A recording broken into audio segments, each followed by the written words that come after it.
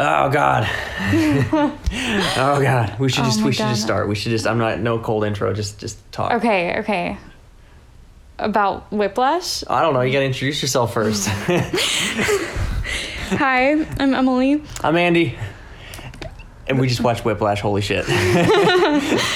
This is the Madness in Movies podcast, where we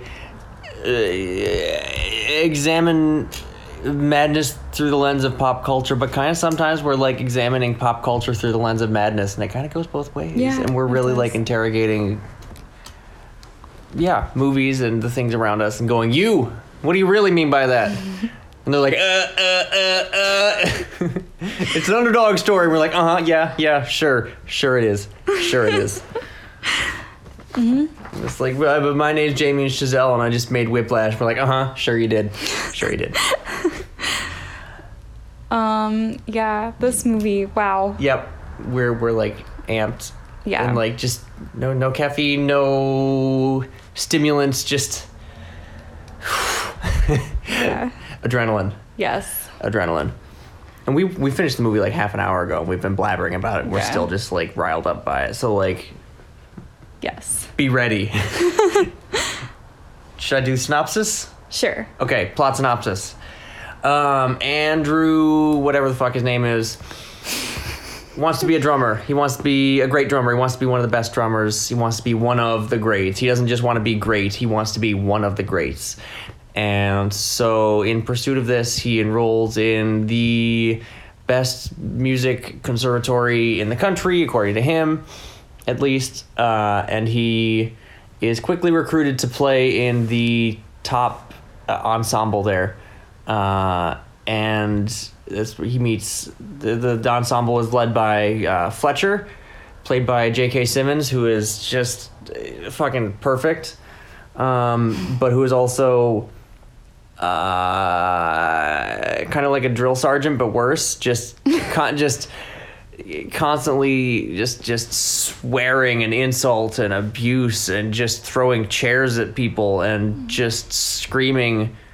Someone's out of tune. Someone's out of tune. I'm just going to scream at them. He is homophobic, incredibly sexist, uses a lot of like misogynistic language. Oh, God.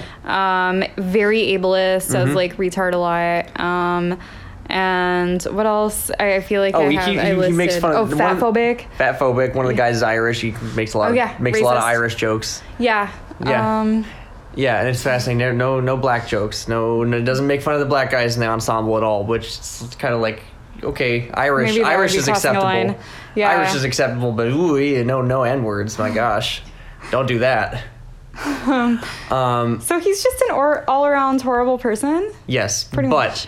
Yeah. But, and this is what makes this movie so fascinating, is he sees himself as the good guy of this film. Yeah. He 100% believes that he is doing the right thing by these kids, and he is turning them into something greater than they could ever be on their own, and that he's misunderstood and not respected for that. And eventually he keeps pushing Andrew, pushing him till Andrew like gets in a car accident, like gets completely just car accident. Crushed. Truck hits him. Hit by a truck. Driver's side. Car is smashed in. He's bleeding. He's got this bleeding head wound. His hand is broken. And he still has this, like, need to, like, make Fletcher happy. And, like, pulls himself out of the car and runs to the performance and plays for Fletcher, and then Fletcher's like, you're not good enough, and he like beats the shit out of Fletcher, and so then Fletcher gets fired for abusing his kids and pushing them this far, and oh my God, how could you? But then Andrew gets kicked out of school because he like tackled a teacher on stage in front of a crowd, and it's just, and so like Andrew feels like his life is ruined, but then he meets up with Fletcher. He bumps into him out in the public, and Fletcher's like, hey, I don't know if you heard, I got fired. Some kid ratted on me. I don't get him, And they have this like heart-to-heart talk about how, Charlie Bird Parker was only Charlie Bird Parker because someone threw shit at him and was mean to him. And that the worst words in the world are good job, are the two worst words in the English language. Nothing is more dangerous. And he convinces Andrew to come back and play the drums for him one more time. And he puts Andrew in front of this crowd, and he gives this pep talk about how if you mess up, they'll never forget. But if you're good, they'll always remember you. But if you mess up, they never forget. And then puts him on stage and pulls the rug out from under him and embarrasses him in front of the crowd. And so then Andrew just like steals the show and embarrasses Fletcher in front of the crowd. And there's just this whole epic power struggle. And finally, and Andrew like at one point like tries to quit. And his dad comes over and is like, there, son, that's okay. Let's leave. Let's go. You know, you've got plenty of options. We'll go do something else.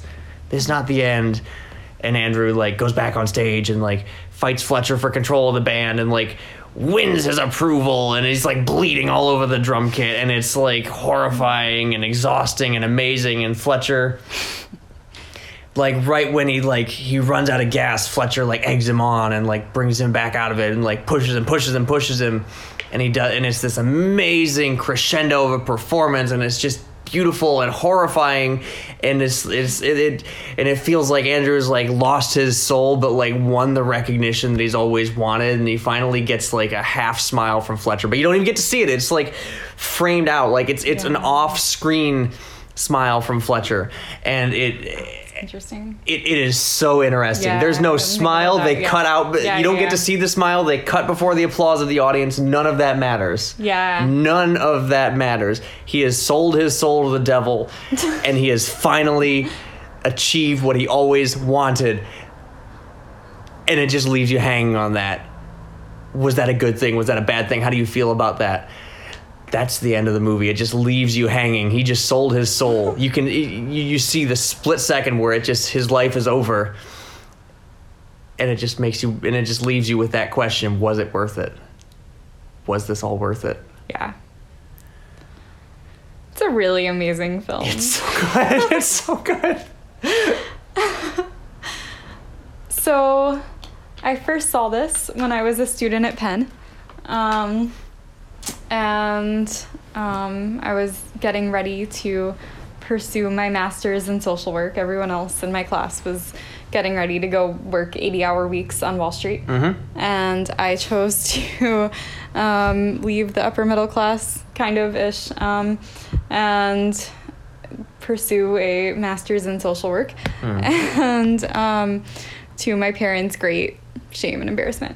But I just remember our professor, I saw this like as part of a film class that I was in, and it was my last semester.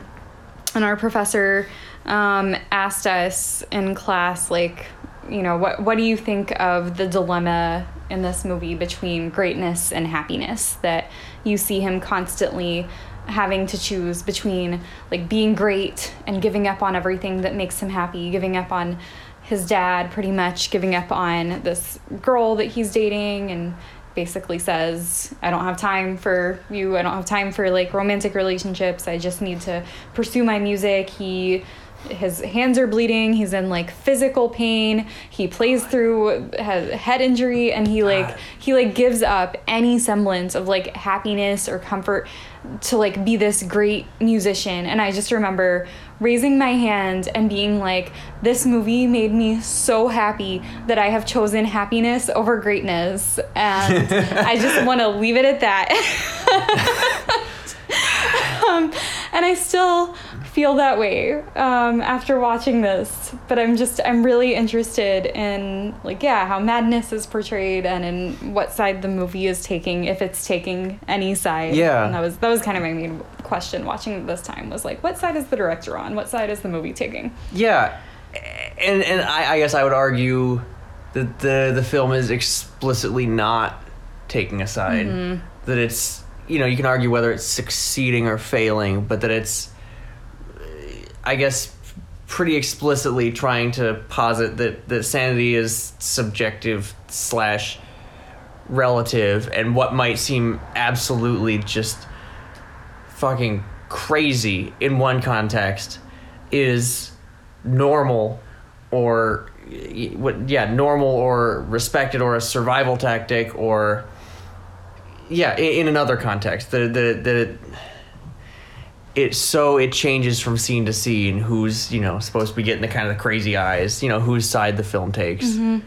And I think that's, I don't know, I think that's kind of the power of it, that is intentionally kind of a Rorschach test of, whether you'd rather be happy or successful, or whose side you take in any of this, or who you think is weird, or any of that. Like, I think this is like a fascinating like conversation, like get to know someone kind of conversation opener. Like some people, everybody has sort of that like deep conversation, like, what do you think about AI? What do you think? Are the computers going to kill us in the next decade, right? Like, everybody has that one like conversation piece that they kind of pull out when it's like, so who are you? And what do you think about robots? And this is that. This is really? I don't know. I don't know if that's literally. I don't know if people literally do that. I wish they did that. If everybody had one question? Yeah, like I would like that so much better. Like tattooed on the back of their hand? Yeah, then like, who are you and what do you do? How do you be productive in capitalism? No, like, who are you and what do you think about robots? Like, can we just do that? Well, I'm saying like a couple steps past that, right? This sort of, who are you? How you doing? Oh, you're so-and-so's niece. That's cool. What do you think? And then like, a couple drinks later, like, so what do you think about robots, man? Yeah. And I think that's whiplash.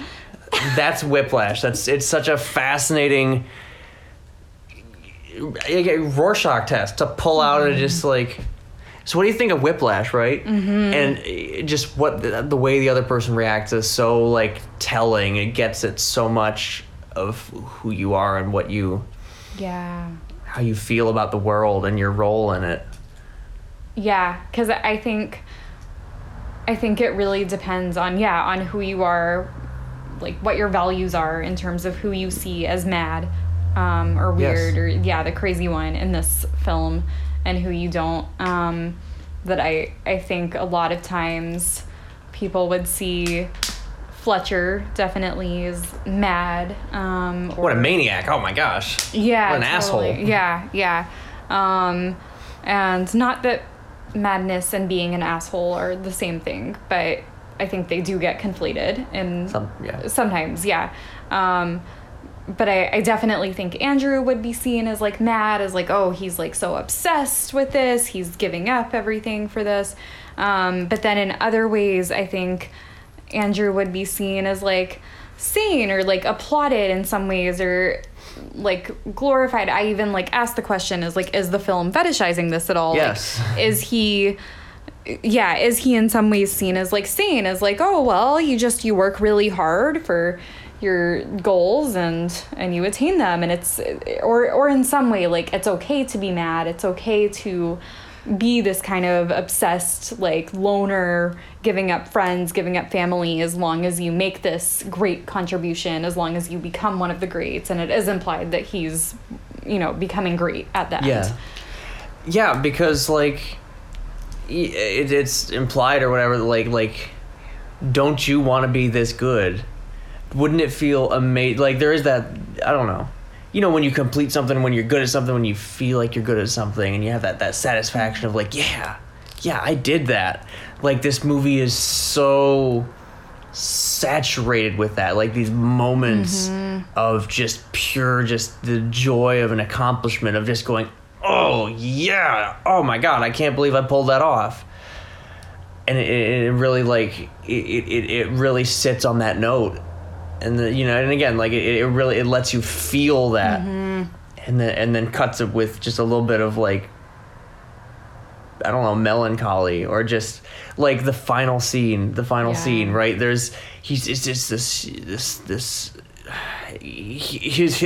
the moment of his greatest success. It cuts back to his dad, watching him through this little crack in the wall, and like the camera's like slowly pulling away, like his dad is his representation of everything, of his home life, of his quote unquote like normalcy or whatever, his ability, his family, his anything outside of music, anything outside of the pure pursuit of music and greatness. And he's boxed out, and he's like being slowly like drawn away, and it again, it's this moment of triumph and power, and he cuts it a little bit with just this like melancholy and this sadness of just like and that's it. And this is what you're walking away from. This is what you're leaving behind.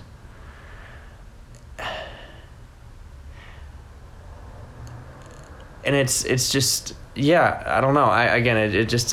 Is that sane? Is that completely insane? That's insane. You can't, look at, that's too much to give up. That's madness. How could you? He's gone too far. He's been swept up in all this. He's not right in the head. Or, right, like, it's totally worth it. It's absolutely 100%. You gotta crack some eggs, break some eggs, and make an omelet. Mm-hmm. I also feel like it does a really good job of showing how conditional everything is that he gets, like every accomplishment is. It obviously ends on this note that feels a little bit more final, like, oh, like he's done it, he's accomplished it. But like definitely all throughout the movie, he'll accomplish something and Fletcher will be like, oh, good job or whatever. Well, not good job because he thinks that those words are harmful, but he'll like nod in approval or whatever, you're doing okay. And then the next second you'll see he's like, oh, I saw this other drummer playing in the hall and I just want to give him a chance to take your spot.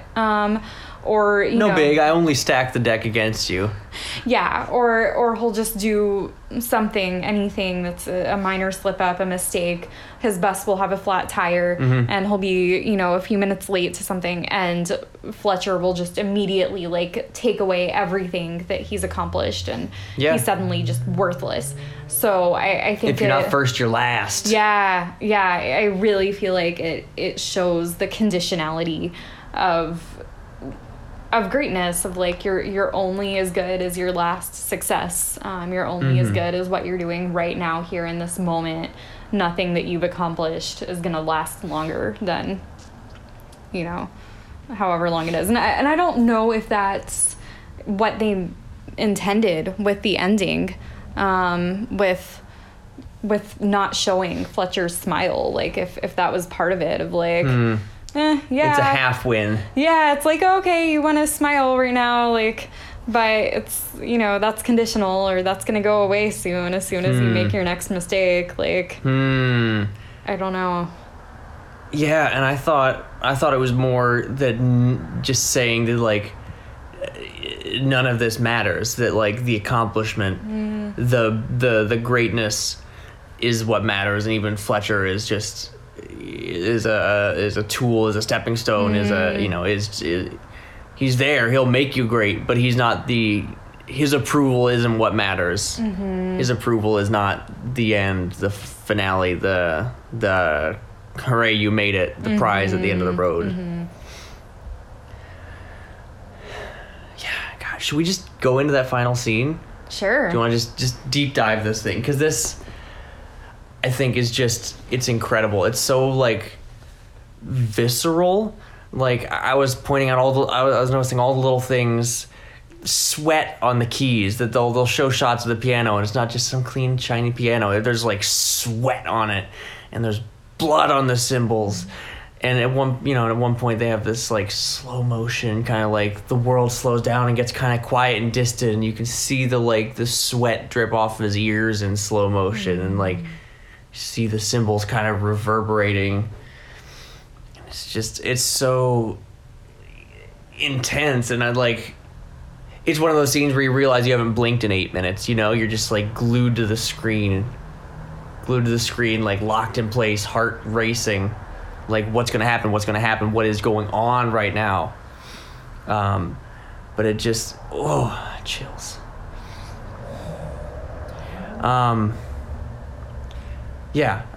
For me, I guess, I don't know, the Fletcher's, like, when Andrew, like, takes control of the band, right, like, steals the band from Fletcher, like, Fletcher, like, brings Andrew out and embarrasses him on stage and kind of sends him away, and then Andrew comes back and just starts playing, and Fletcher comes out, walks over to him and says, Andrew, what the fuck are you doing right now? And he just looks up, and he just says, I'll cue you. And Fletcher kind of stares at him for a second, and then kind of nods, and it's like not quite approval, but almost like understanding, I guess. Just gives him this half nod and just lets him continue. Steps back, like, that moment, like that they weave all this like emotion. It's subtle. It's subtle, but it's perfect, and it's woven right into the fabric of this like huge important scene. It's not big important scene, comma, emotion over here on the side. They do it both at the same time. And he goes through this, I don't know, I think it's control. It's that Andrew is in control. It's this whole scene is just it's a power struggle. It's all just control, and just so much importance and so much meaning on being in control of yourself, of your body, of the situation, of other people. You have to control that to be great, and people who can't control themselves will never be great. And oh god, you can jump in at any time. I'm just yeah, it's just interesting because I think that relates to madness in some way, that like it's okay to be mad, it's okay to be the obsessed, crazed like person, as long as you control it and it doesn't control you. Yes, as long as you channel it into into your music and you like rise above it or whatever. I'm sorry, I'm like talking so much. I'm like overpowering you right now, but just that totally. I had, when I was in college, I had a I don't remember what it was, like exams or some personal drama or whatever, but some week or month of just overwhelming sadness, and just I was just miserable beyond words. And I just kept beating myself up the entire time for not making something of it, because that's what it is in these movies. That's what it is in Whiplash. Is you're sad and you're miserable, and you channel that, and you play the drums harder than you've ever played before. And I wasn't. And I was just sitting, and it just like, it almost, like that narrative has a dark side, that if you're not doing something with your sadness, then you're wrong, and you're doing sad wrong, and you're a bad mad person, sad person. Yes. So I think that takes us to the myth of the mad genius, or the mad artist, which I've been longing to address in some way, and I think we'll be addressing it in a few of the podcasts we have planned over. Oh yeah, no, this is recurring. Yeah, it is. I mean, it came up in Edward Scissorhands too, I think. I think in general we can see this idea in almost every film, I think, that like a disabled or mad person is like okay, or it's acceptable for them to be disabled or mad as long as they're useful in some way. Yes. As long as they do something useful with it. Even going back to our first like podcast, Groundhog Day, like it's okay that he's like repeating the same day over and over, like reliving that and kind of going through this thing because he like uses it to like better himself and everything. And so there's this idea that shows up just about everywhere that like mad, that it's like okay to be mad, it's okay to be weird and different, because those are the people that are exceptional. Those are the people that are successful. I even like, I feel like growing up, I was always like kind of like the nerdy, awkward girl, but like because I got good grades and I was smart, it was always this narrative of, oh, well, no one likes you because you're just really smart, but one day people will be working for you. Like, like you'll as long as you can harness this. Yes. As long as you can like perform productivity in the right way, whether that's through art or science, whatever it is, then it's okay to be mad. It's okay to be disabled as long as you can be useful. And I think that, that this movie is like really showing that it's almost, I think according to like Fletcher, or according to the character, I think his perspective is very much that like it's okay for him to be like this kind of obsessed like person who's like giving up everything for his art because he will meet certain standards of greatness and of success. Yeah, no, absolutely. I and I think that's what makes this movie so good is just that, like, Fletcher thinks he's right. Fletcher thinks it's okay. Yeah. Fletcher thinks it's good. I don't know. Like, yeah, really, that's such a good villain. Like, I love that. Yeah. And because, yeah. Yeah.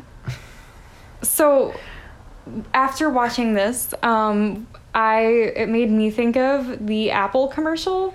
Yes. Think Different. That we should link to this in the show notes if there's a way. No, what we're going to do is we're going to pause right now and we're going to play the audio from it. Okay. Here's to the crazy ones. The misfits. The rebels. The troublemakers. The round pegs in the square holes. The ones who see things differently.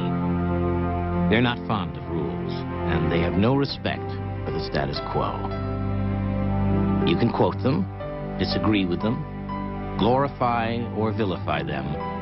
About the only thing you can't do is ignore them. Because they change things. They push the human race forward. And while some may see them as the crazy ones, we see genius. Because the people who are crazy enough to think they can change the world are the ones who do.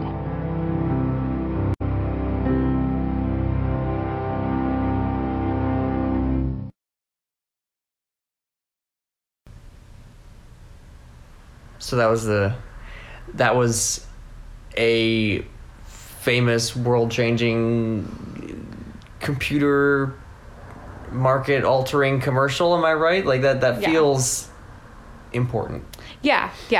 I think that's just one of Apple's most like famous commercials, and for good reason. Like, goddamn. Yeah, I mean it's genius marketing. When you say that, are you saying it's very good marketing, or are you saying it's marketing the concept of genius? Oh, I think it's very good marketing. Okay. Like, but it is also in the sense of like it brings in a lot of money for Apple. Oh yeah. But it's not also in the sense of like this is a good message. No. I get that. Okay. I get that, but also that it's marketing the concept of genius to people. I thought that was what you meant by genius marketing. I mean, yeah, it is in a very specific way, but I think it's also just like it like. I think, what's so fascinating about that commercial is that it's repackaging all of these, like, American neoliberal, like, independence almost ideals in a way that makes them seem new and novel and as if they aren't the dominant ideals. Yes. Like, yes. It's like, oh, like, the different people, the people who are weird and crazy, like, they're the ones who succeed and conform to the ideals that we all love and we all call heroes and we all glorify and glamorize and look up to. But don't worry, they're outsiders, just like you and me. Like, yeah. It's, I don't know. It's fascinating. I don't know. Just to think about the arc of the people in the commercial, right? They're like outsiders who are sort of like posthumous insiders. That, like, Martin Luther King died, and then we all picked out the 5 quotes that we like from him and declared him to be an American hero and one of us and one of the greats and oh boy. And it's like a posthumous insider, I guess. And then Apple goes and recasts him as an outsider, so that they can recast him as an insider, so they can react. Yeah. They're casting him as an outsider and then reacting to their casting of him and going, but he's not.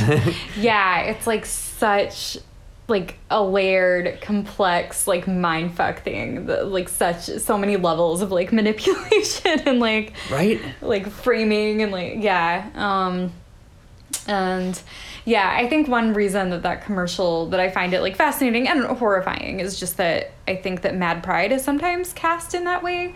of like, oh yeah, of course Mad, like I get this feedback all the time. Of course I'm pro Mad Pride. It's the ones who are different, the weird ones, the nerdy kids, the mad, the crazy ones who are the best artists, who are the best CEOs, who are the best executives, who bring us the brightest ideas. And I'm like, no, my Mad Pride is about, it's okay not to be a CEO. It's okay not to be a great artist. It's okay not to do anything that's monetarily valuable for society. It's okay to just exist and be a person. And like, that is Mad Pride to me. It's okay to be disabled. It's okay to be very sick. It's okay to be miserable, whatever. And not because you're contributing something, not because you're doing something useful, but just because it's okay, period. And that commercial, I feel like, and just a lot, not just that commercial is the embodiment of like a long tradition of like taking this idea that it's okay to be disabled or it's okay to be mad and like really like I guess co-opting that or taking it and using it for these like awful, very oppressive purposes and being like, yeah, like you can perform in this way and still succeed in capitalism and like and to even like undercut it from the other side, like this is the only one I know, but I guarantee it's not the only one, is that Martin Luther King was like a pool shark. He was like the cool kid on the block. Yeah. That he wasn't even disabled or weird or different. That like they're, you know, that it's not that he was the outsider, weirdo, and it takes a weirdo to change history. Like, no, he was the cool kid. He was a charismatic boy wonder, and people followed him because we like those kind of people. And so to turn around and use him as your justification for this is like doubly like mindfuck. Yeah. I mean, don't get me wrong. Like, people of color are very oppressed and one of the most oppressed groups in society and everything. And like, so I don't know, you know, how much of a cool kid he could have been. Okay. But I think what's interesting is that I think there's a lot of narratives that say like, it's okay that he was black even, or it's okay that he was oppressed because he like led to this great change. Like, it's okay that he was part of this minority group because look at the leadership he took and the great things he did. And I'm not sure that we give the same narrative to lots of other like black protesters and leaders and people who participated in the civil rights movement. Like, I think we don't have the same narrative at all around like Malcolm X even. I think we have this narrative that like it's okay to be like part of this marginalized group if you still like fit the narrative in a lot of ways, or if we can take your story and adjust it to fit the narrative that we want it to fit. And I guess maybe that's what I'm trying to get at. Is that Martin Luther King fit that narrative among his community. And then I guess somehow transcended that, but it's an obstacle that he's black, but like in a different context he's the cool kid, but then you put him in greater society and he's not cool, but because he's not cool there, then he is cool, and it's just it's so trippy going down this rabbit hole, you guys. It really is trippy. Just trying to like put it into words that it's like it's taking this idea of like non-dominance and like or it's taking like fitting the dominant narrative and like putting it into terms where it's like, oh, that's actually not cool, that's actually not part of the dominant narrative, like recasting it as outsider. And so whiplash. So I think Whiplash is playing with that. I'm not sure how much it's critiquing it or how much it's aware of it, I guess. Yeah, I'm not sure how much it's aware, how much it's like a critique versus just like playing into the narrative and just going with it. I think Fletcher and Andrew for sure think that they're kind of this like these misunderstood geniuses who are just trying to like advance the next generation of great art. Yeah. And that's kind of the narrative they have about themselves. And I think what I'm struggling with is like, is the movie taking their side or not? Is the movie like trying to complicate it? Is the movie like casting them as like mad? Like that they're mad because they think of themselves this way, almost like delusional? Or is the movie trying to present like a kind of a balanced view, and it's up to you? I think it's more the balanced view, and it's that's my impression as well. Yeah. I don't know. Just to go back to my opening statement, that I feel it really leaves you on that feeling of like was it worth it? Was it not? You decide. Cut to credits. I don't know. And I think the mechanism by which they do that is it's just such a, I think what it is such a subjective film that it puts you in the shoes. It's not like a third person narrative, sort of big wide angle camera like Annie Hall, right? Is sort of, we're just going to put the camera here and the people are going to do the scene. This is very much like from the perspective of whoever is controlling the scene, whether that's Andrew or Fletcher. It's all empathizing with the character, and it's empathizing with different people at different times, and I think that's how it sort of tries to balance this and tries to come to this sort of landing of just showing you everyone's perspective and saying, what do you agree with, who do you feel most sympathetic to? I think so. Like, I don't. Can I? There's like, oh god, just from a craft, from just a craft perspective, like, the sound design when Fletcher is in the room, every sound effect matters. Everything is measured and tight and precise, and not only tight and precise, but like slightly exaggerated. Everything is, if you touch something, it makes a louder noise than it should. If he opens a door, if he interacts with anything, it's louder than it would be. It's colors. God, they use colors so well. Did you notice the colors? Yeah. Oh my gosh. Like, there's scenes where like they're on the same stage, but when it cuts to Fletcher, he's sort of framed in the green part of the stage. When it cuts to Andrew, he's framed in the orange part of the stage. Like,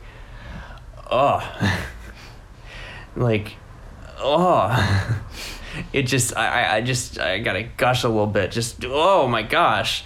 Close-ups, all the little close-ups, the cut-ins of music notes and papers being shuffled, and oh my, when he's like jealous of someone else who has a girlfriend, right? It like cuts this very close-up kind of rustling of him putting his hands through her hair. Like, it's from his point of view. It's not just, here is a man with a girlfriend. It's Andrew's point of view as he's jealous of this particular thing. Let me show you in slow motion. Hand through hair. It's beautiful. It really is a beautiful film. Yeah.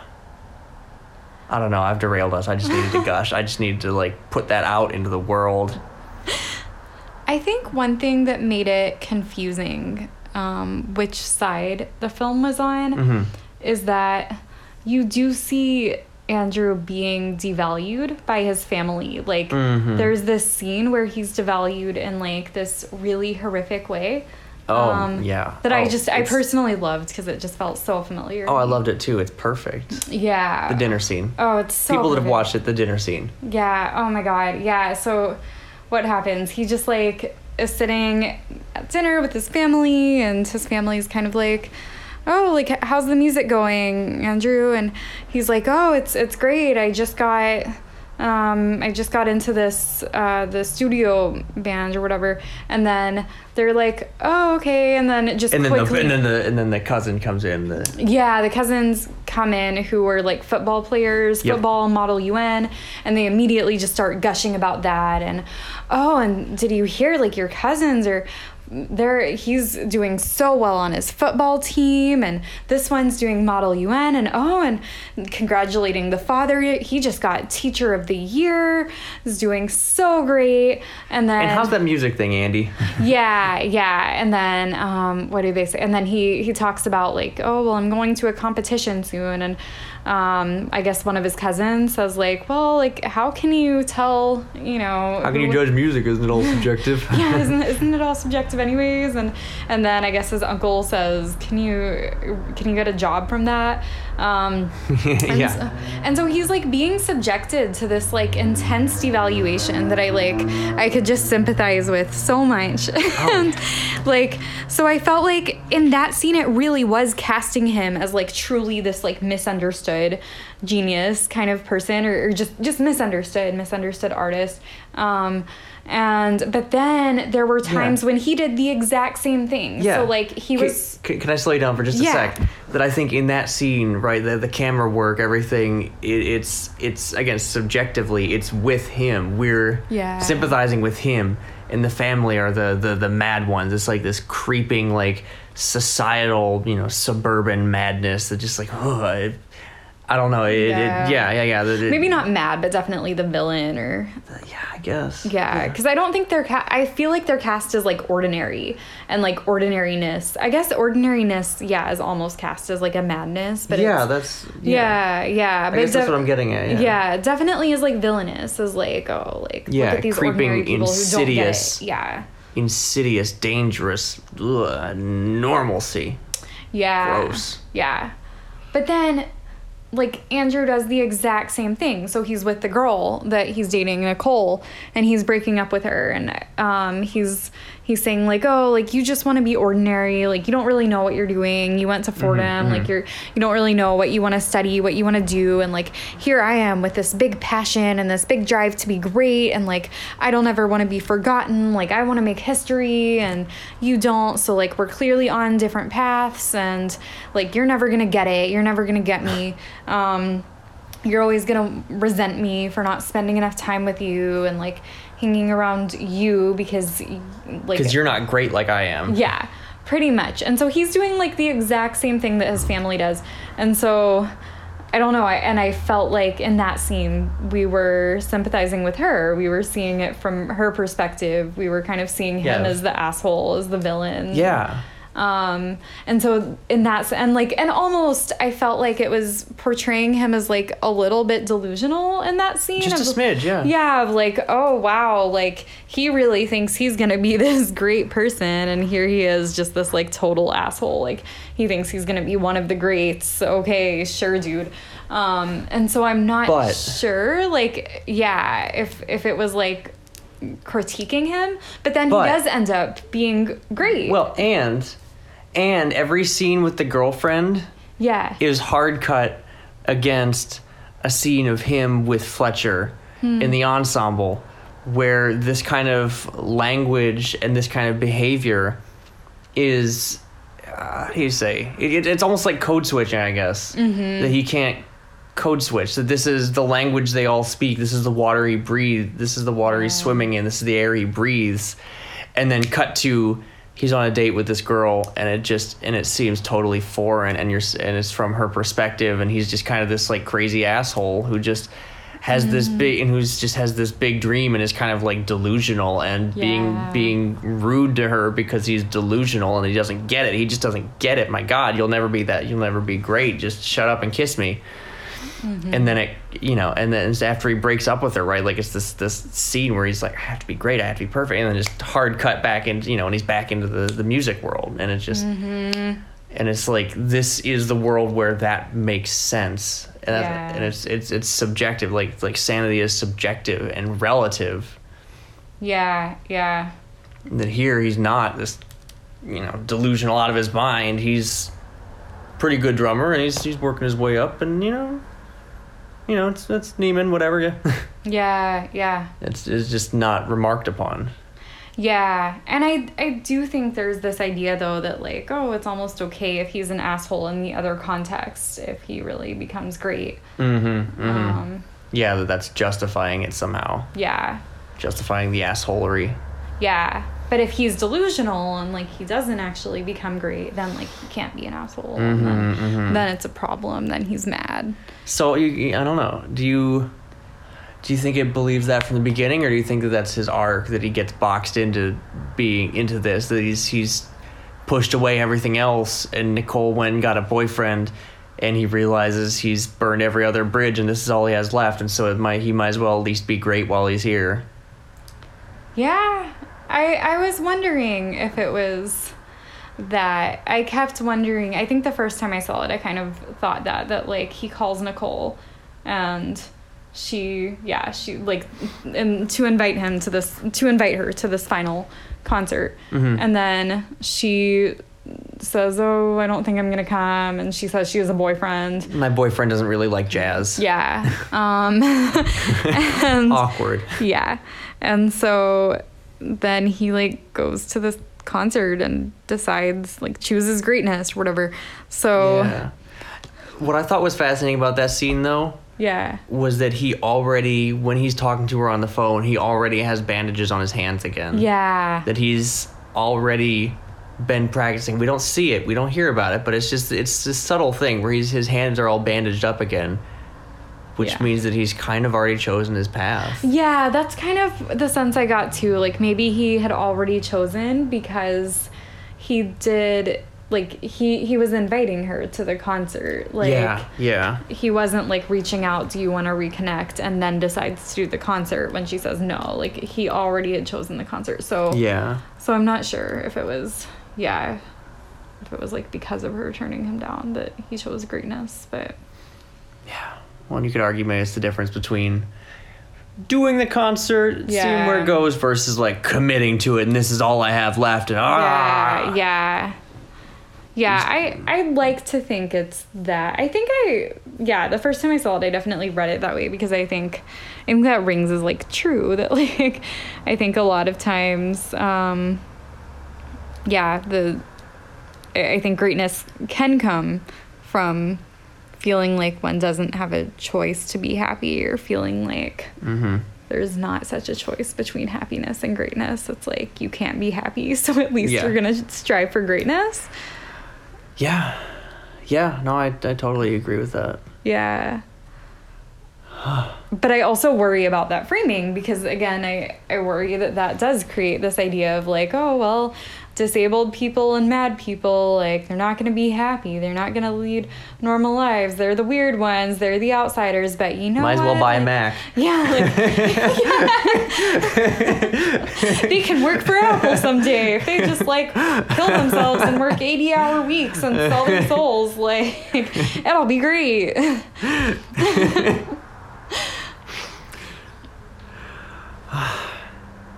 As long as they can control themselves. Yeah. As long as they can control it, right.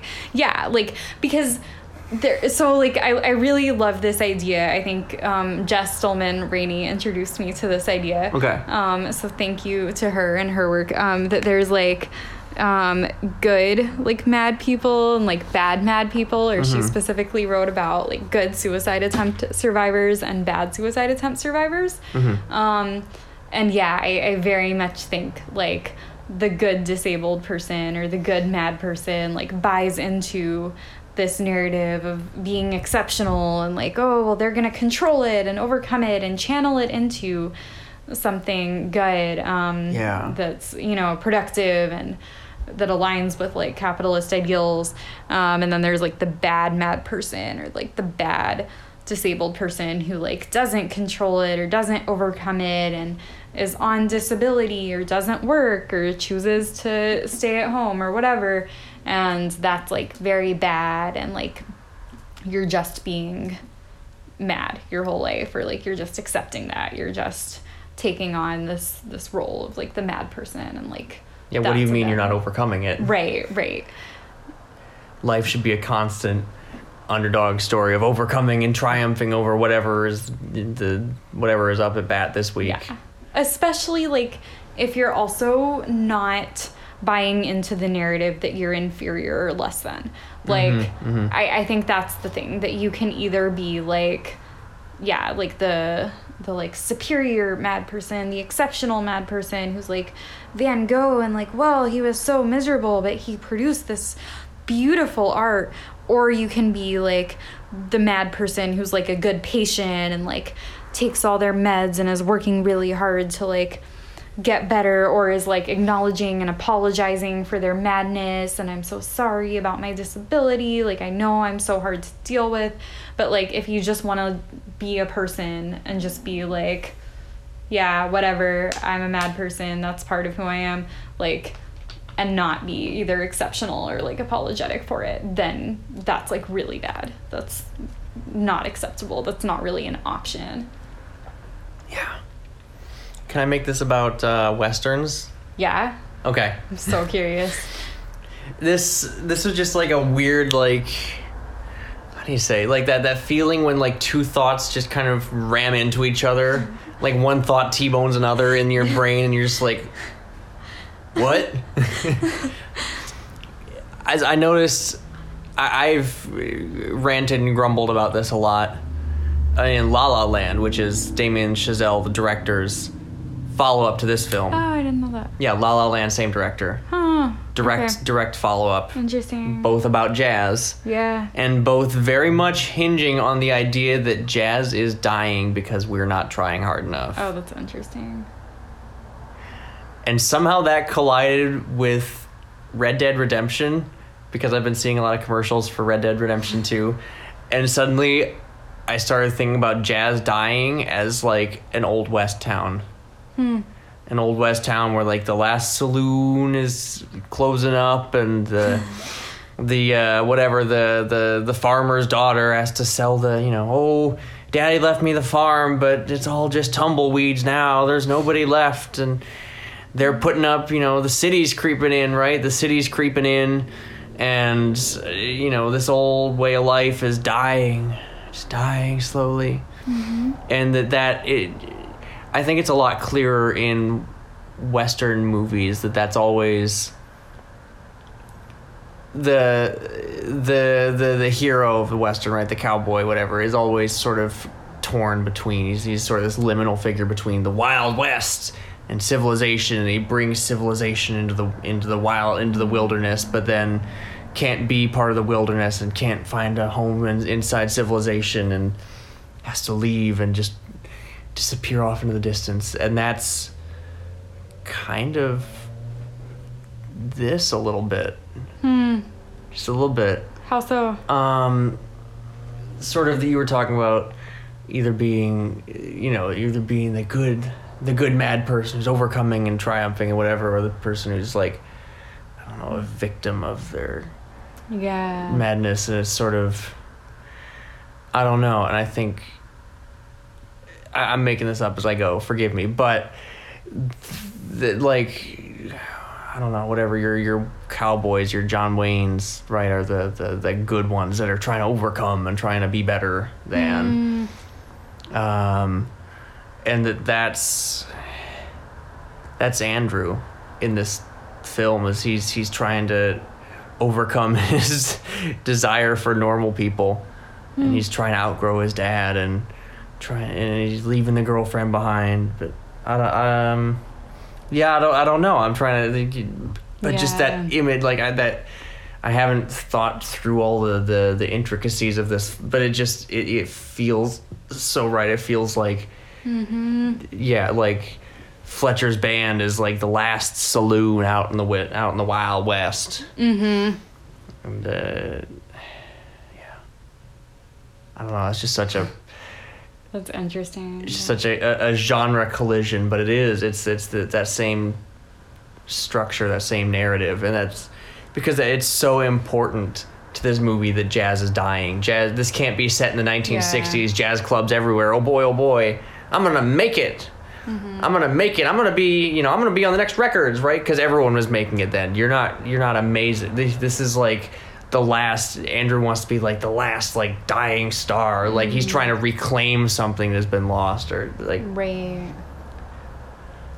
Yeah, that the fact that the director also did La La Land, and that the message is that like Jazz is dying because we're not trying hard enough. Like, that makes me think he's on Fletcher's side.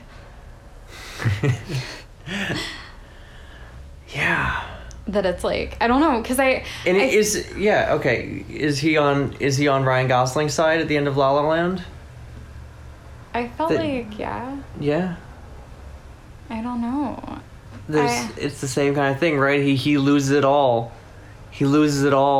Yeah. In pursuit of his craft, and so does Emma Stone. Yeah. And it's this sort of bittersweet, like, was it worth it? Like, oh my god, there's so much resonance and, like, interplay between these films. Yeah. That's very true. Yeah, in La La Land, I did feel like his message was, yes, it's worth it. They both become, like, very successful. And they're both happy, and they always wonder what could have been, but they're happier now. Don't worry about it. Move along. Yeah, that's interesting. I think with Whiplash, where my big question is, like, how do you draw the line between a movie that's fetishizing that narrative that, like, if you work hard enough and you put yourself through physical pain and it's all worth it, and if you're obsessive and mad, like, it's all worth it if you, like, if you become useful to society, basically. Versus a movie that's, like, critiquing that narrative. And, like, when I think about the graphic details they show with so much the blood on his hand. Oh my god, the ice bucket shot. Oof. Whoa. Describe it for those who haven't seen it in a while. Andrew he's practicing. Fletcher's giving him this ultimatum, and so he won't stop. He keeps playing and playing and playing and playing harder and playing faster and playing harder and playing faster until he's, like, bleeding, and he's just bleeding. So, and there's this slow motion shot of just his fist. He just has his fist, and it's completely just, like, drenched in blood. Like, it's not some cut. This is, like, his entire hand is just weeping, and he has this what do you say, like a pitcher, like, just the kind that a waitress would come to a restaurant. Some ice water, sir. He has one of these just filled up with just ice water, and they have this slow motion shot of him just pushing his fist into this ice water, and just the water just, like, turning red, and then it just shows him. He just has his hand in the bucket, and he's just shaking, and he's just, like, almost, like, frothing at the mouth in, like, anger and pain and, like, impatience, and just like, Argh! Yeah. And it's just awful, and it's, again, just, it's just beautiful, and yeah. But it's so good, it makes you feel that, like, I felt like pain. It's such good filmmaking. Oh my gosh. And then it also, in terms of, like, the car accident where, like, he's like a bloody mess and, like, goes into this concert hall. Like, and then in terms of, like, Fletcher's, like, emotional manipulation and abuse, like, you really feel that too, where he, like, he'll, like, praise him and be like, oh, you have nothing to worry about, and then, like, you just need to kind of chill and relax, and then just feel the music. Don't worry about the numbers on the page. Just feel the music and let it flow through you. Yeah, and then, like, he'll do something wrong, and he'll be, like, his position in the band will be, like, threatened, or, like, like, Fletcher gives this other guy, this other drummer, like, a chance, like, right in front of Andrew. He's like, okay, so, like, both of you are gonna play. And he gives the other guy the music a day in advance, and then hands Andrew the thing and makes him play it on the spot. Just sight read it. So, like, and then Andrew, like, messes up or whatever, and he's like, okay, you're out. And then the other guy is like, oh, perfect.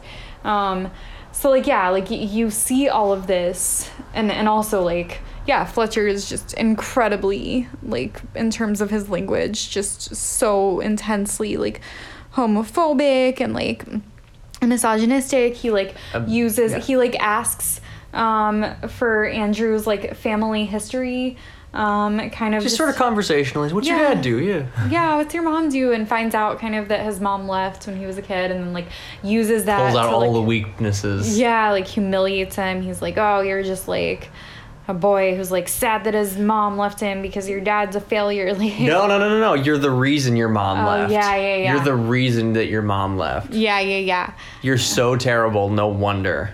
Yeah. So like you see all of this, and so that makes me feel like, okay, good. They're like critiquing this idea that if you just work hard enough, it all be worth it, and if you drive yourself mad working hard, like it's worth it. Like I felt like it's critiquing because they're really showing these like awful, horrible abuses physically and emotionally, but then I feel like the ending is still somehow saying like, oh look, he's great, it paid off. So I don't quite know. Yeah. I think this is the problem. I think this is like the Rambo problem, that Rambo was supposed to be anti-war. Rambo was supposed to be a war movie that was anti-war. But war is just so fucking cool. Oh, that's interesting. On screen, that it doesn't matter what message you try to sell. People see all the explosions and go, yeah! That's it. And so Rambo 2 was pro-war because that's what people liked, and so that's what the studio ordered more of. That's really fascinating. Yeah. I think that's your fundamental problem here, is no matter how much you try to undercut the like cool factor, it's still really fucking cool. Yeah. He did it, and you can undermine that or talk around it or, ooh, is it worth it? But it's still just so cool. It's really hard to push back against that. That makes total sense. Yeah. Yeah, and I think that's a lot of representation too. I mean, I think that's coming back to sort of what we were saying in the Taylor Swift song, or what I was saying a little bit, is that like, even if you're... Blank Space. Yes. We wrote a very long and detailed essay on blank space that, yeah, you should read, and we might link in the show notes if we remember. Yes. But basically the idea is like, she's critiquing, she's like setting up this persona to like critique and parody, but almost in like setting up this persona and representing this persona in music, in art, like in showing this person, it almost is like in some ways like making that person acceptable just by nature of being represented. Sometimes I think that is the case, that like in just representing something in a movie and giving it like, you know, space, that it ends up glamorizing it in some ways. Yeah, it's tacitly supporting it or encouraging it. Yeah, and I think that's especially the case with like violence, or with like, with physical pain, that like we really do fetishize in so many ways this idea of like overcoming physical pain, or like, oh, that person's in a lot of pain but they're like withstanding it. Like, how is he still walking? Oh, he's a tough one. That John McClane. We love that. And that's like so fascinating to me. I think it has so much to do with just like the Puritan work ethic, and I think that is where like you can portray violence to be as gory and bloody as you want, but we love it because the people are still, by virtue of being there, by virtue of like withstanding it, or like just enduring it, like it happening to them, we're like, oh, like good for them, like they're really like overcoming it, or they're really like sitting with their pain or whatever, like gosh. And so I feel like even if the movie's intention isn't to fetishize it, it like ends up kind of doing that. Yeah, again, just by giving it space, and by having a good result, right? Yeah, like that he does attain greatness, and so I think that is sort of, people are gonna read it as like, oh, it was worth it. I don't know. Yeah, I don't know. And then, like, that just makes me wonder, too, like, are they justifying Fletcher and his abusiveness? Are they saying, like, that's all worth it? Is that how people are going to read it?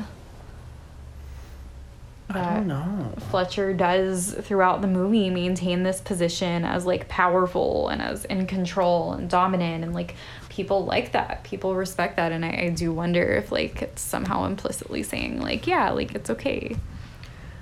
Yeah,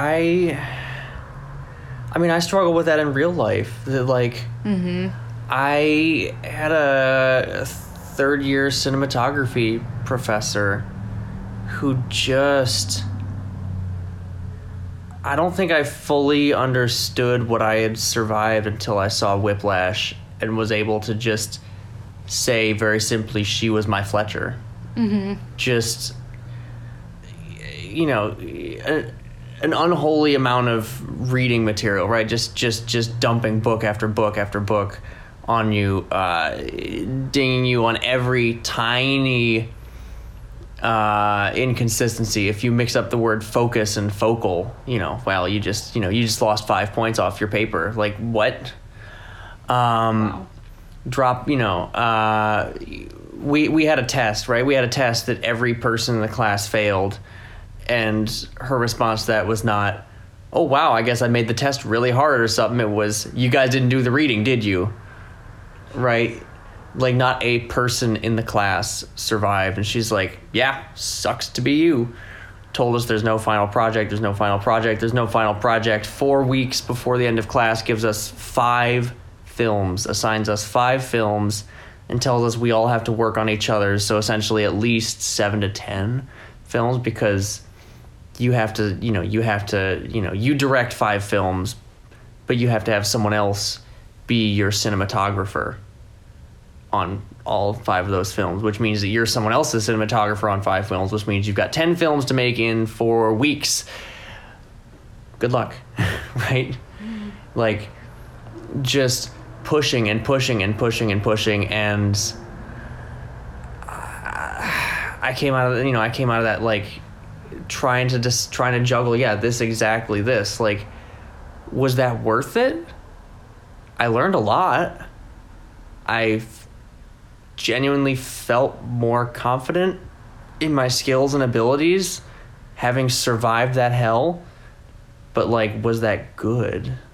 And what did that mean? And, like, I don't know. And I Whiplash is the first film that I've seen that at least tried to wrestle with that. And it's, I don't know, I'm thankful for that, just to have the language to sort of try to process.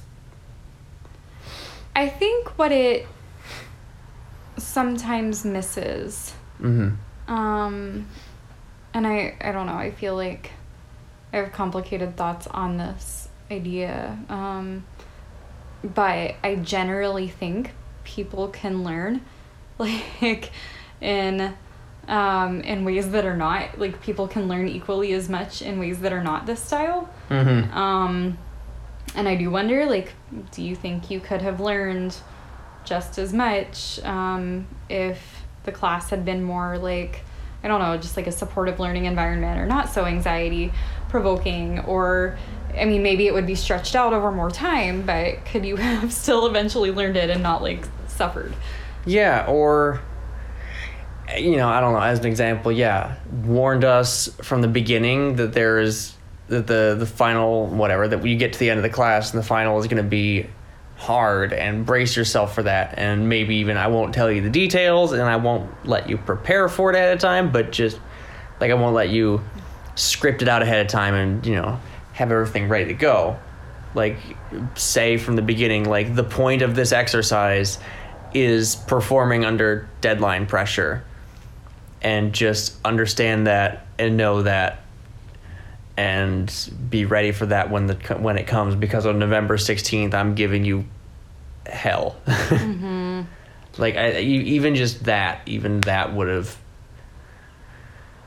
saved so much stress and just anxiety, and I guess pain, just trying, just this, like, struggle to understand why. Like, why are you doing this to me? Like, take away that why are you doing this to me feeling, and everything becomes clearer and more, like, doable.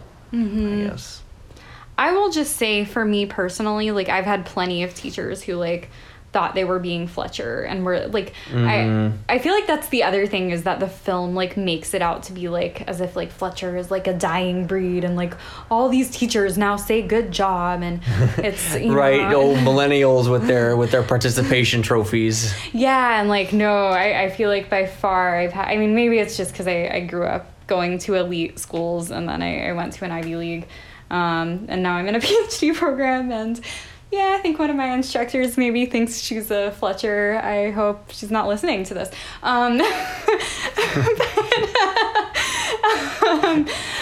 don't know. So like, I would say probably the majority of my teachers and professors throughout my life have been Fletchers.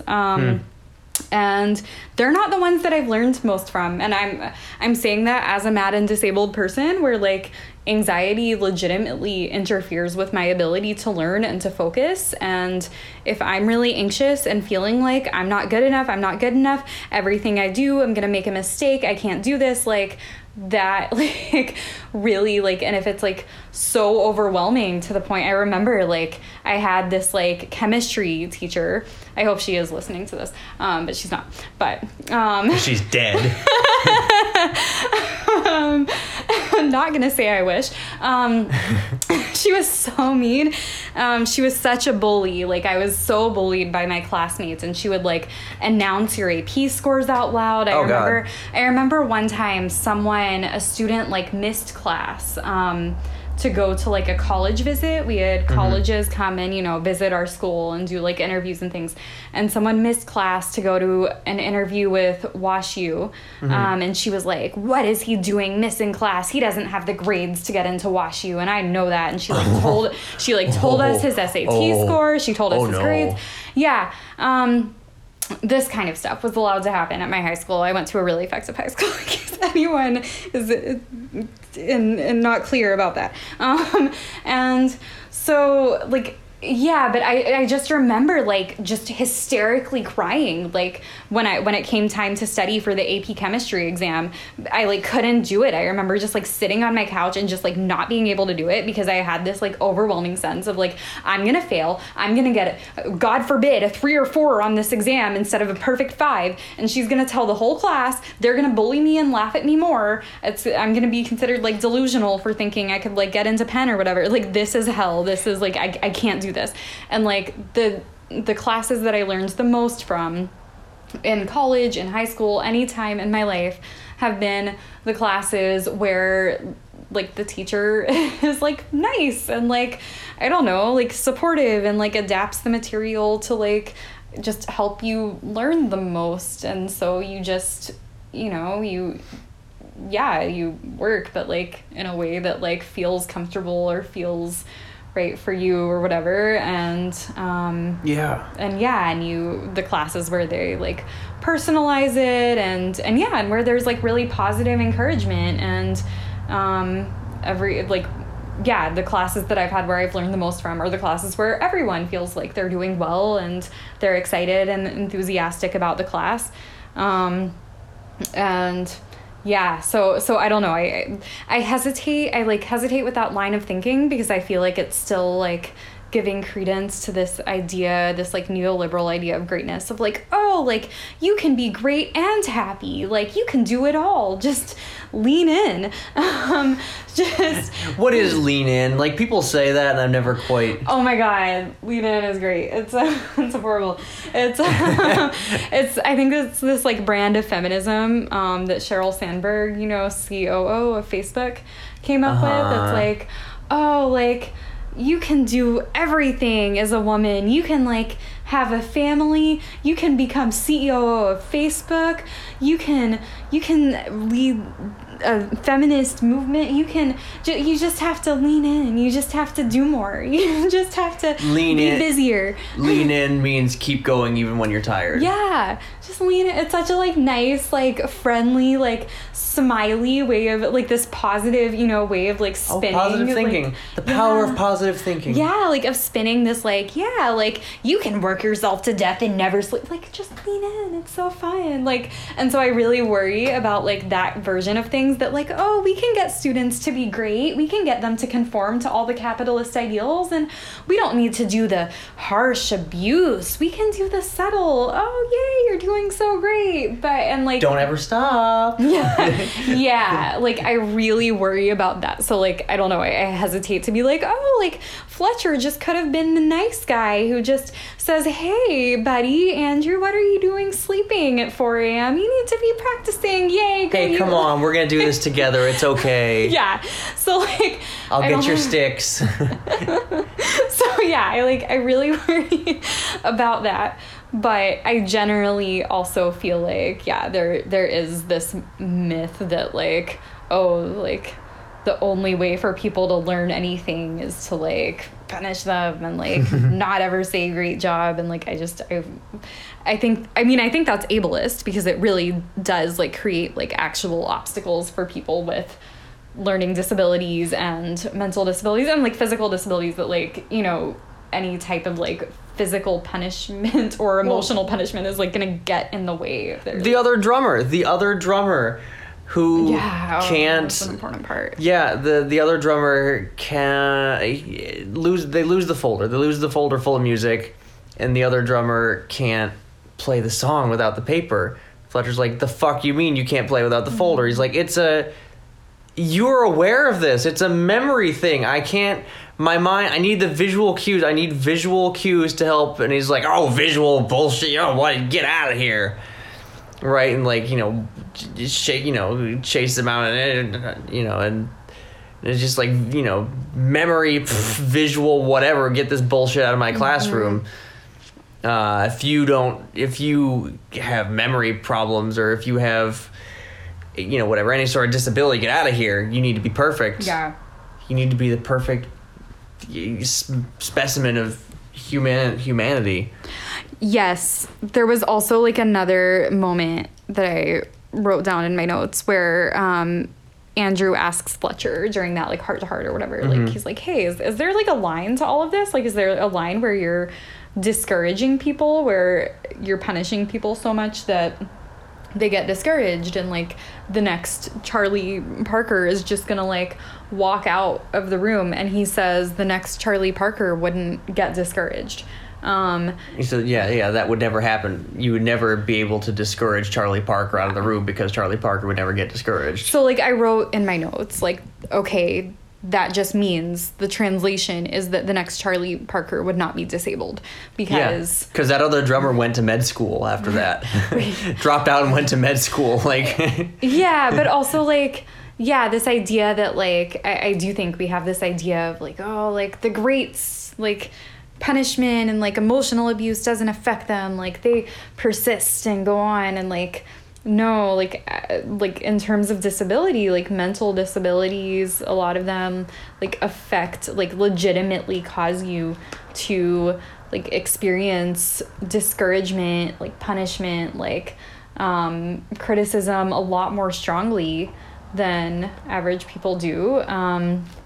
And yeah, like, I mean, everyone experiences criticism differently, but I think there are people who are a lot more sensitive to that kind of, like, criticism. Or, you know, if you call someone a retard, you know, that isn't disabled or that doesn't have a history of being, like, abused, that might, I don't know, that might not be taken as, like, horribly, versus, like, if you're disabled, maybe that word has, like, a long history of, like, affecting people like you. And so, you know, this idea that, like, oh, like, a great artist, like, no insult is too strong to, like, bar them out of the room. Like, no, actually, for a lot of people, like, that has a very real effect on their brain and body. Yeah, speaking of which, there's a new movie coming out now. It's about a black pianist he's such a good pianist, but it's in the, like, 1950s. It's set in, like, 1950s South, and it's a black guy and his, like, Italian assistant, you know, this white guy, you know, it's this white guy, you know, driving this black man through the deep South, and just like, oh, why does he keep going? Well, son, because the strong, you know not to let it you know, don't take it personally or whatever. And it's this shining example of courage and strength. Yeah. Yeah, I really... Because that's the narrative. You just gotta lean in. You just gotta keep pushing. Keep pushing. Keep driving. Someday, the white people will make a movie about you. I, like, really find it so fascinating. I don't know what about it is so fascinating, but I get so interested in narratives that, like, frame like oppressed people as like responsible for like how they react to their oppression. Oh, they explicitly say that in the trailer. The only thing you can control is how you react to them. Yeah. And it's like, it's so fascinating just like how this is a point that's I've been just thinking about a lot, that like you can think you're doing something positive, you're raising awareness about oppression. Yay!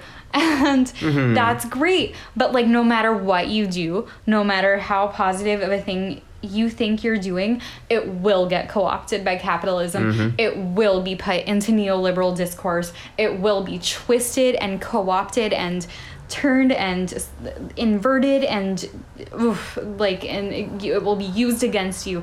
And so everyone go watch Green Book. So we acknowledge oppression now. We acknowledge that everyone kind of, that's like a given, that's like part of the discourse, like.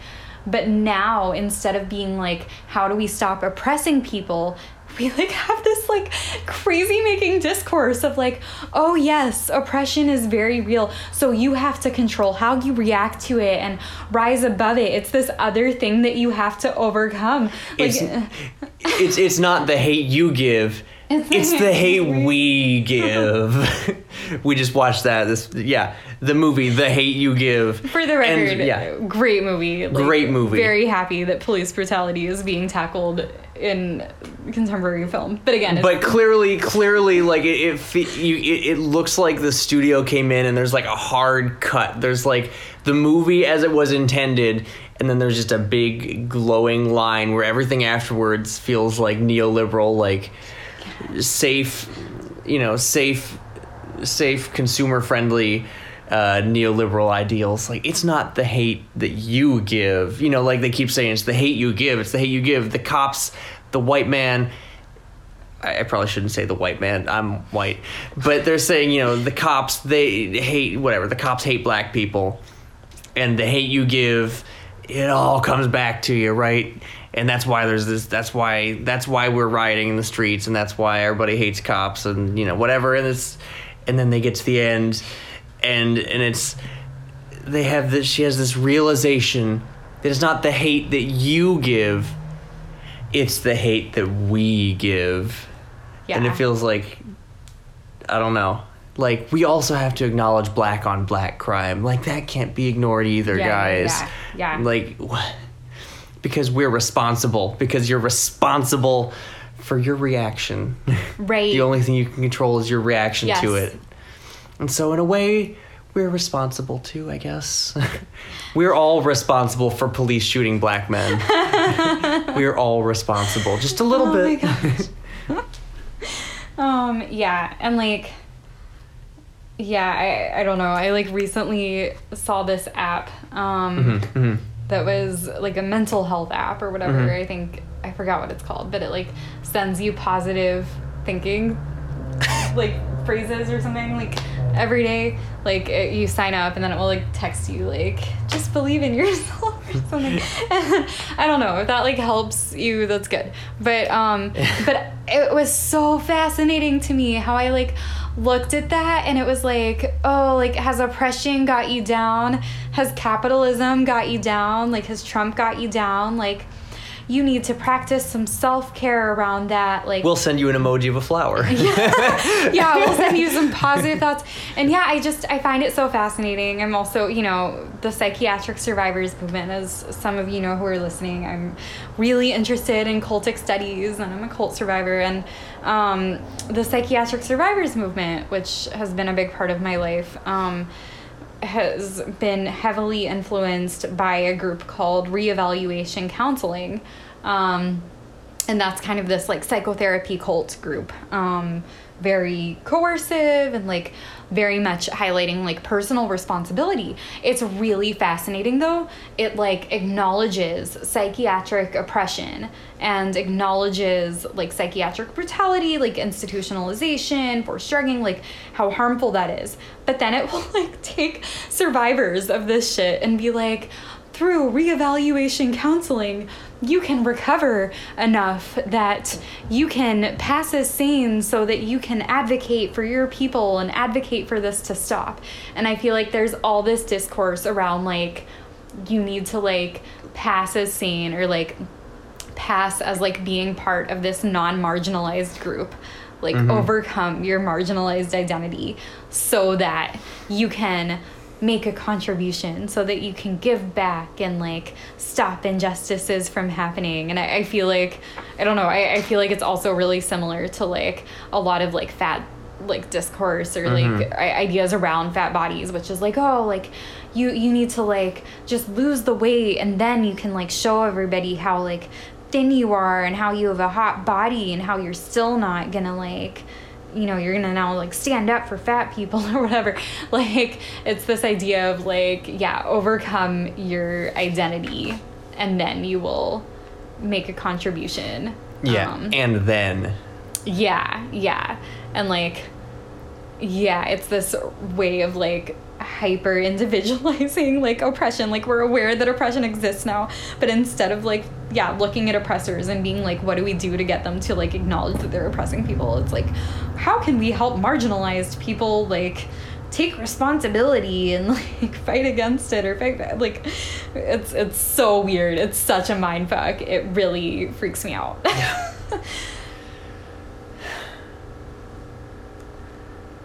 Should we start to wrap? Yeah. Do you have anything else? Let me look. Yeah, deep dive through the notes.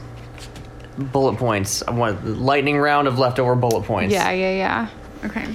The song that Fletcher springs on Andrew at the end, blue, and then the lights change. When they play Caravan, the lights change to orange because Andrew knows Caravan, and orange is warm, and orange is his feel-good color, and orange is where he wants to be and when he's in control. That's interesting. Your turn. I just wrote at the very beginning of the movie, like, thinking about how to frame this, like, just how easy, like, this is, how easy of a trap this is to fall for. This idea of, like, oh, like, it's okay to be disabled if you're just useful, if you're just exceptional. Because it feels good. It does. It feels so good, and it's such an embodiment of, like, our values as a society of, like, the underdog overcoming and rising above and transcending, and, like, yeah, it's just so easy. I feel like in my life, I will just say, like, I just feel like I've fallen for it again and again and again, and, like, I think sometimes I feel this certain, like, inevitability that I will not stop falling for it. Like, it's just always going to be there, and that really scares me and horrifies me. And I feel like this is the case with almost every disabled person, because it's, like, the whole setup of society is, like, you have to be useful to someone. And so, yeah, I just found that really interesting, how easy of a trap it is. Yeah. When Sean Casey is Fletcher's former student, who Fletcher pushed and pushed and pushed and pushed. And then Sean Casey became great, and then Sean Casey committed suicide. And all that Fletcher wants to talk about is how good of a player he is. Yeah. Fletcher puts on a CD of him, talks about what a not what a beautiful person, what a beautiful player he was. That's it. That's all he ever was. That's all that Fletcher ever cares about. That's a really good point. Which I feel like that really, like, ties into a lot of the celebrity suicides that have happened over the past year. Like, I wonder if that's a really big part of it, that, like, they don't get to be a person anymore. They just get to be, like, a great singer, actress, designer, whatever they are. Like, yeah. I think it's the same as the YouTube burnout. I think the YouTube burnout phenomenon is the same thing. Just, I don't know. YouTube, these people on YouTube, they have to just be the character all day, every day. Yeah. Constantly. They have to be Snapchatting as the character 6 times a day. They have to be posting on it. You can't just... I think actors almost have it easier in some ways, that you can go out and be the character, and then the cameras turn off and you can put on sunglasses and go out and just be yourself. Although they still have to maintain, I think, a celebrity persona. Yeah, but I'm saying they don't have to update. They don't have to be in that celebrity persona every 2 hours. They don't have to. They get to be more selective about turning it on. Okay, I'm going on Conan tonight. Gross. Mm-hmm. Turn it on. Go home. Turn it off. Yeah, that's true. Yeah.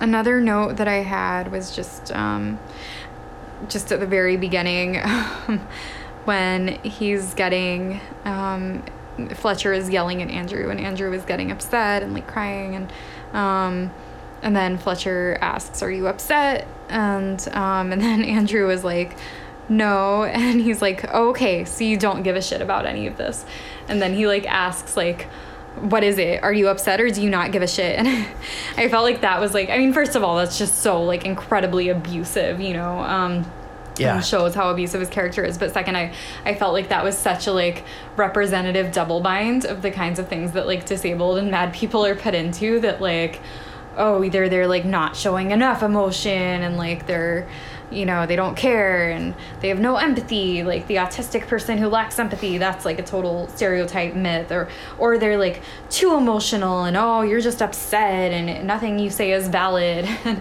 it's like, it's this like crazy making thing that like you can't have an option that's correct. Yeah.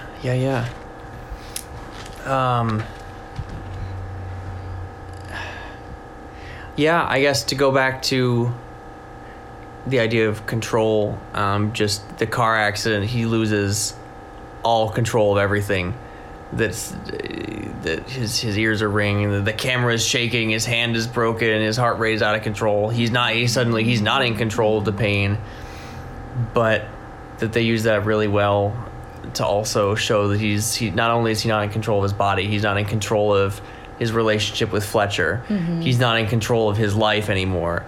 Just that everything is out of his control. Mm-hmm. Again, just great little piece of filmmaking, and just that the only time the world makes sense or works for him is when his hands are on the steering wheel, and if anybody else is driving, then he's not happy about it. Yeah. I wrote also that just like the way the band members treat each other is just so horribly. They're all so competitive and cutthroat with each other and like nasty. And I feel like at the beginning, like he's nice to the other band members or kind of wants some camaraderie, and toward the end, like starts getting like meaner and meaner to them. Oh no, they show there's that first scene in the opening band, right? Yeah. With the lower level band, which by the way is shot blue, mm-hmm. not orange. He wants to be orange. Orange is warm and inviting, and he's in the cold. He's in the lower level band where it's blue, and but everybody there is walking in and high-fiving each other. How you doing, man? How's your weekend? I saw you at that thing, and that was so cool, and whatever. Mm-hmm. And he wants to be a part of that, and he's like looking longingly at all these, whatever, the trombonist kind of hanging out and like, hey man, what's up? How's your girl? Yeah, but that's in blue. That's in blue, and that's like but he wants to be part. He's envious of the friendships, but then he doesn't want to be part of the group, and then he joins the group where he does want to be, and it's more competitive, but everyone's dicks. And it's just a bag full of dicks, and that's where he settles, and that's where he fits in. Yeah, and he kind of like aligns with them, and I just felt like that was like really representative of capitalism. Yeah. A good representation that I feel like Fletcher and his like ideas around just like every one of you is replaceable, like I'll just throw you out in a second. Like that's gonna create like meanness, that's gonna create competitiveness, and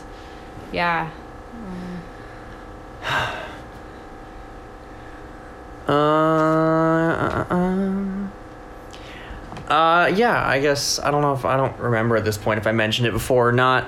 The idea of connective tissue versus set pieces, that like in a screenplay, in a film, there's like the big scenes, right? In this case, big performances or big rehearsals, important scenes. And then there's like half a dozen of those scattered through the film. And then there's connecting scenes that flesh out characters and subplots and whatever. And I think this is where Ghostbusters went wrong when we were trying to figure out, like, where would you put more madness in this film? Where would you find more madness? I think the answer is in the set pieces. That, like, Whiplash does a wonderful job of expanding on character and motivation throughout these big blowout scenes in a way that I think Ghostbusters did not.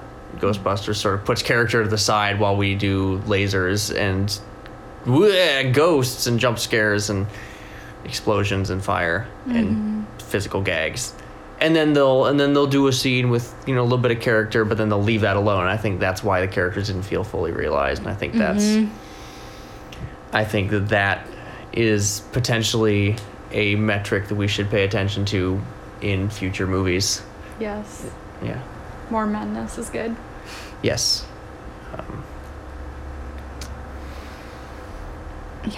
Another note that I had, I wrote down when he said, I don't have the exact quote, but I'd rather die at 34, like from a heroin overdose. Like going down in the history books as one of the greats, than sober at 90 and never talked about or never remembered. I think never talked about at a dinner table. Yeah. And then someone else retorts like, well, but your friends would remember you. That's the point. And he's like, you don't get it. Yeah. Yeah, I found that really interesting. And I again felt like, was that glamorizing the person who dies at 34 from a drug overdose? It's also interesting because I feel like regarding this debate, there's like almost like two sides that you can pick from. You can either pick like the like side that's like morally condemning the like person who, who says that they want to die, that they'd rather die at 34 from a drug overdose. You can be like, oh, like that's no life, and like you shouldn't romanticize it, and like that's that's bad, and you should have friends, you should be normal. Or you can be on the side that's like romanticizing it. And and maybe the movie was like very much just trying to like strike an in between.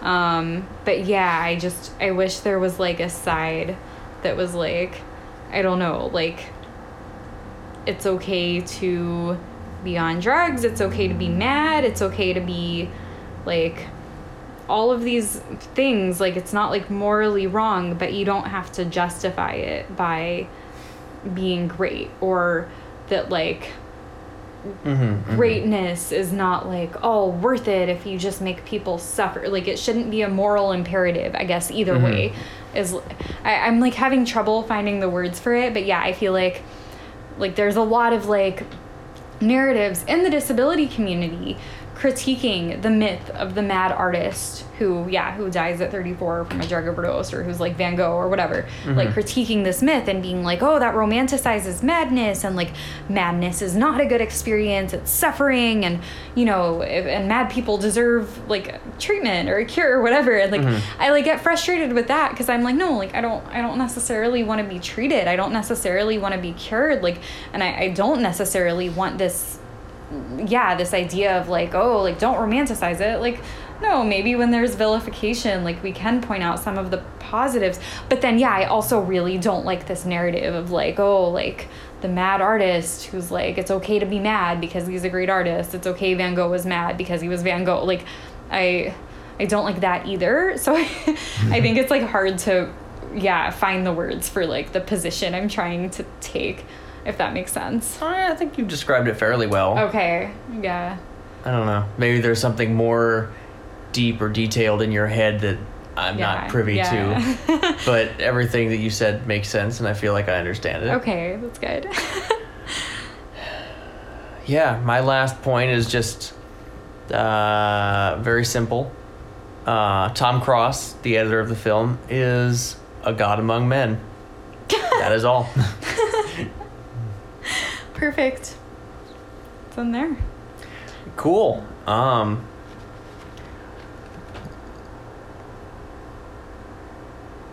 might cut this, but we are looking at doing what were we going with? Working title Disney in December. Yes. Or something along those lines. We want to do an entire month of Disney movies. Pixar is also accepted. I'm going to call those close enough. And we want your feedback. We want to know what movies you most want to see. So we're going to be putting out polls on definitely on our Facebook group. Potentially Twitter? Yeah. Yeah. So if you're hearing this and you like Disney and you have a movie that you want to see covered, vote. And fine print, right? Obviously, this is non-binding. That if y'all recommend some really, really bad ones, we're not gonna do that. Yeah, we reserve the right to just skip over that and do Mulan like we've always been planning. Yeah. Don't recommend. Wait, what is it called? The one where there's like emotions and shit, like Inside Out. Yeah, don't recommend Inside Out. Like the whole point of this series is to think creatively about madness. Where does madness show up that we don't think of it as showing up? And like Inside Out, like, well, it's not explicitly about madness. It kind of is, and it's kind of read that way. Typically, like, we want... Kind of definitely. Yeah, we want, like, creative films, so... Yeah. So I said Mulan earlier. We might not actually do Mulan. That was a... whatever, name out of a hat, rabbit out of a hat, whatever, just... But, like, what if? Yeah, what if Mulan is mad? Yeah, I don't know. She's cross-dressing. She's certainly perceived as mad. Yeah. In her own universe. What does that mean? True, yeah. So just vote. Let us know your suggestions. Tell us what movies you want to talk about, you want to hear. If you want to be a guest on one of them. If you have a Disney movie that you really love and you really see madness in, please let us know. You can be a guest. Also, we have a whole month before December and a whole month after December that will also be filled with movies, and we want your recommendations on those as well. So keep pitching them. Keep pitching them. Keep up the good work. Keep listening. Keep subscribing and rating. Rate us on iTunes. Leave a review. And we'll catch you on the flippity flop. Mad love. Bye.